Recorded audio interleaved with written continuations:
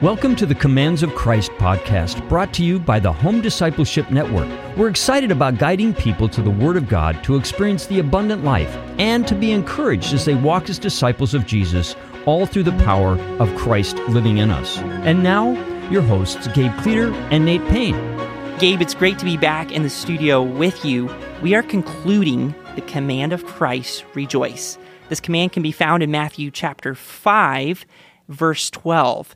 The verse before it, I kind of like to read or quote because it kind of gives its context. And the verse before it says, "Blessed are ye," Jesus says, "Blessed are ye when men shall revile you and shall persecute you and shall say all manner of evil against you falsely for my sake."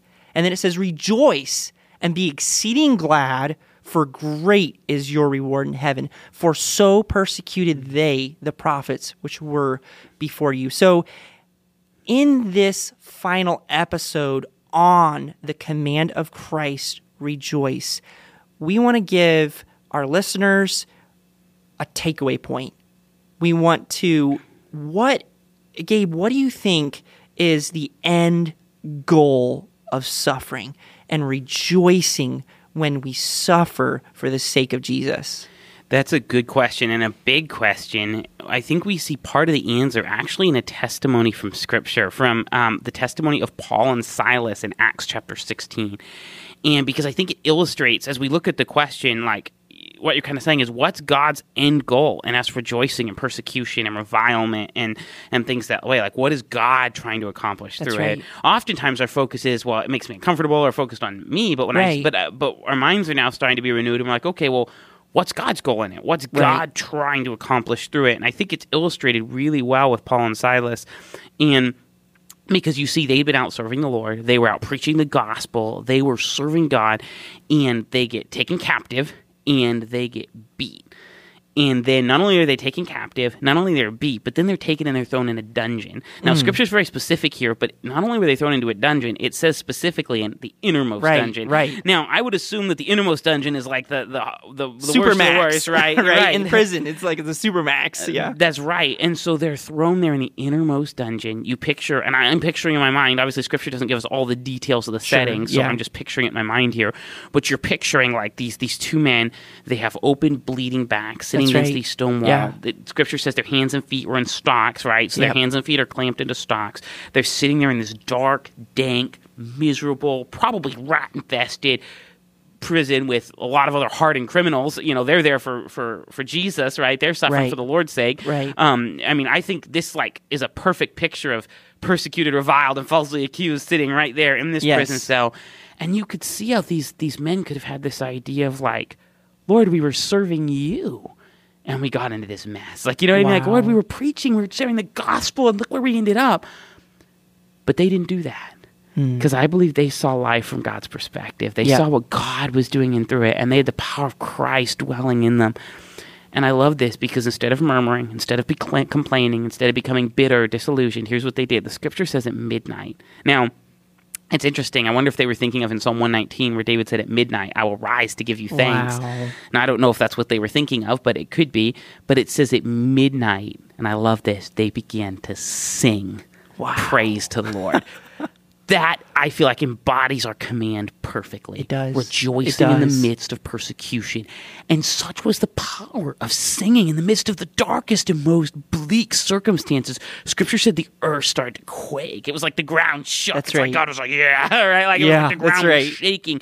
Because these men were walking in obedience to Jesus' command, right? To rejoice in the midst of persecution. And you know what the Scripture says? That their stocks fell off. They were set free when they rejoiced. And I feel like there's a real important principle here, is that when we rejoice in suffering and difficulty, we're set free. And not necessarily set free from the situation, but we're set free on the inside. We're set free from the bondage of discouragement and depression and fear when we choose to rejoice and give thanks, even in the midst of revilement and false accusation. Right, because it's a choice of our will, right? That's right. And so as they made this choice to rejoice, if you want to put it that way, by the power of Christ's Spirit in them, it was like they were set free. And that's an amazing truth. But what I think is incredible is it doesn't stop there.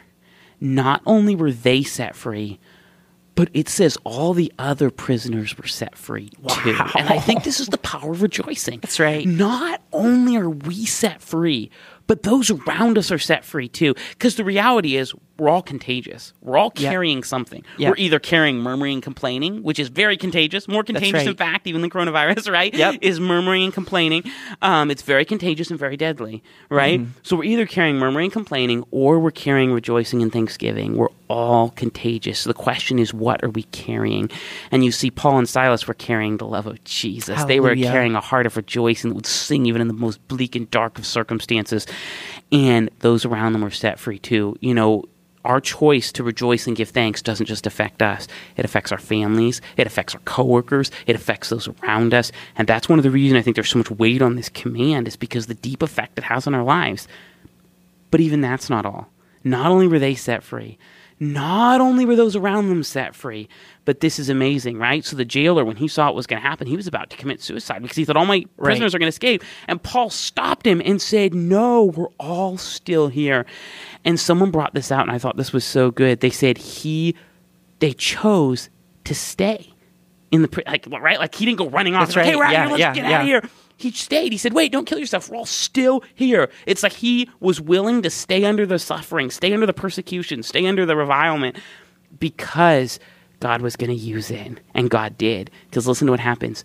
Then he ends up leading the jailer and his entire family to Christ. So when they rejoiced in the midst of suffering, not only were they set free, not only were them was around them set free, but the jailer and his whole family gave their life to Jesus. Praise the Lord. That was the power of choosing to rejoice in the midst of persecution. And so I think what that really highlights to us is we don't know what God's going to do through our rejoicing. We may not see it right now. We may not know it right now.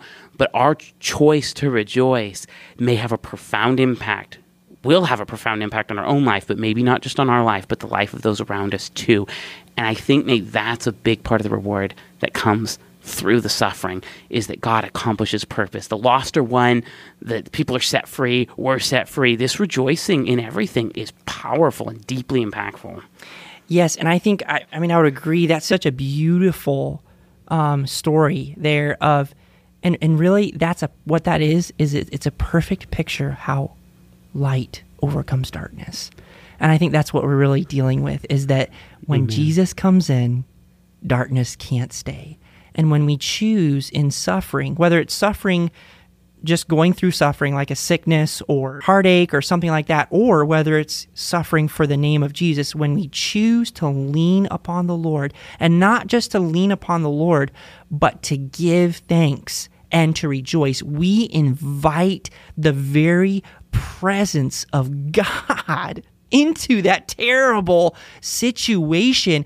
And when God shows up, he enables us to give thanks and he gives us freedom from bitterness from that situation. He gives us freedom from being resentful. But not only that, but he touches the lives of others.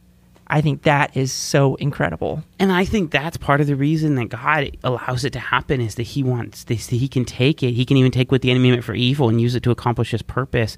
And I think this is highlighted in Scripture, actually, in Romans 8, which is a very familiar verse, Romans 8:28, which just says, and we know that God worketh all things together for good to them that love God, to them who are the called according to his purpose.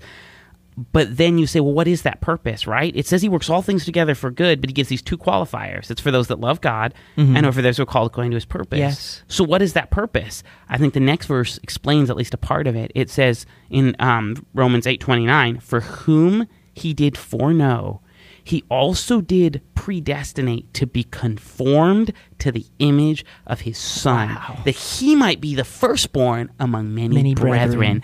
And I think that we see in that part of God's purpose in all things is to conform us to the image of his Son. Wow.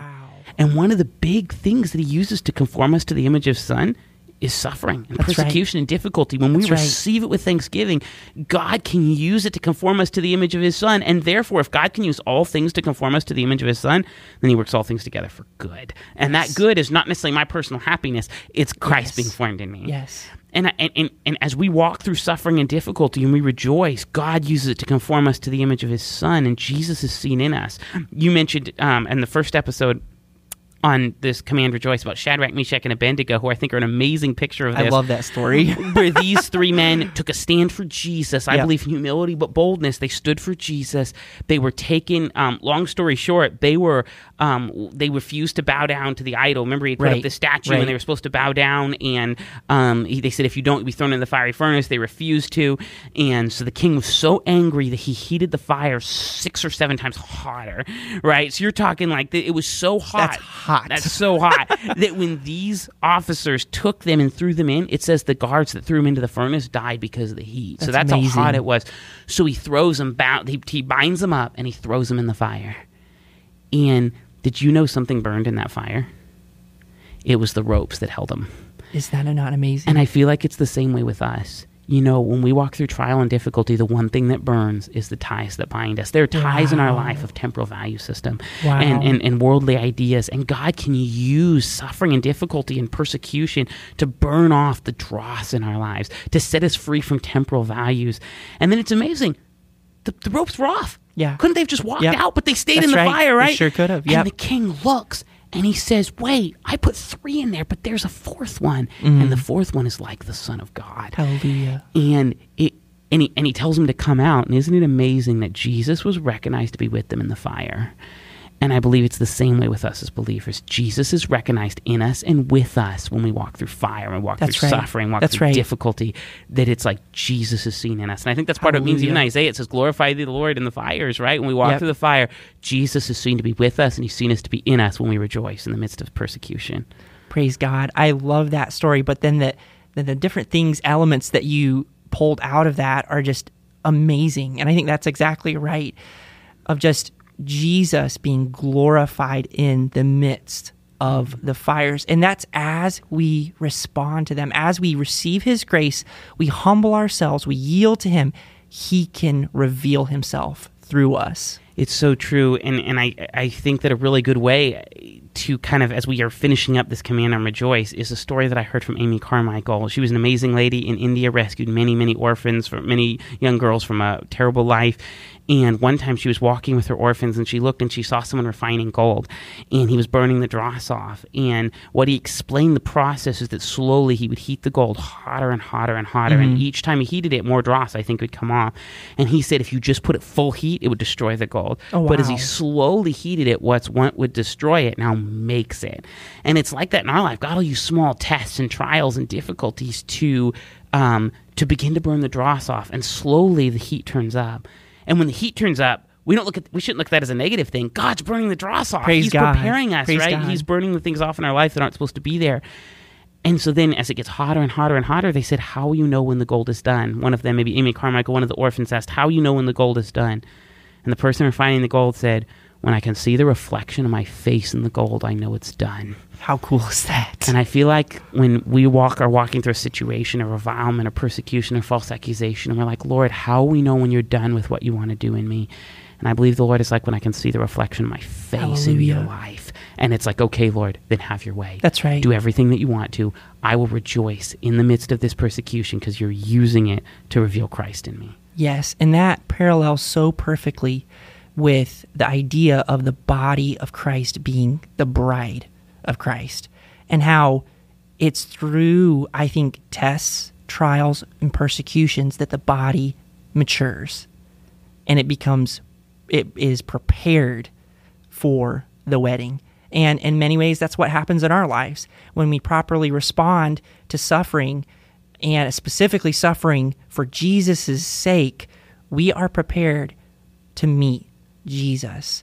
And I think that is so exciting. And as we wrap up, for our listeners, we hope that you've been really encouraged with this command, the command of Christ, rejoice. We know it's kind of a heavy topic, but it's an important one. And it really lays the foundation for trusting the Lord, giving thanks in all things, yielding everything we have to the Lord, because when we do those things, it's like what Scripture says, the joy of the Lord becomes our strength. It is the power of the Holy Spirit that enables us to make it through every situation in life, whether good or bad. Well, that's about all for this command, and we're just grateful that you guys have joined us. My challenge to you is rejoice evermore, pray without ceasing, and everything give thanks, for this is the will of God in Christ Jesus concerning you. We're looking forward to you guys joining us for our next episode. Thank you for joining us on this journey through the commands of Christ, brought to you by the Home Discipleship Network. If you would like to go deeper in this month's focus, head over to homediscipleshipnetwork.org, where you can download a free study guide to accompany each command. And if today is your first time with us, please subscribe on your favorite podcast platform so you will be able to join us each week as we explore the commands of Christ together. That's it for today, and we'll be back with more next week.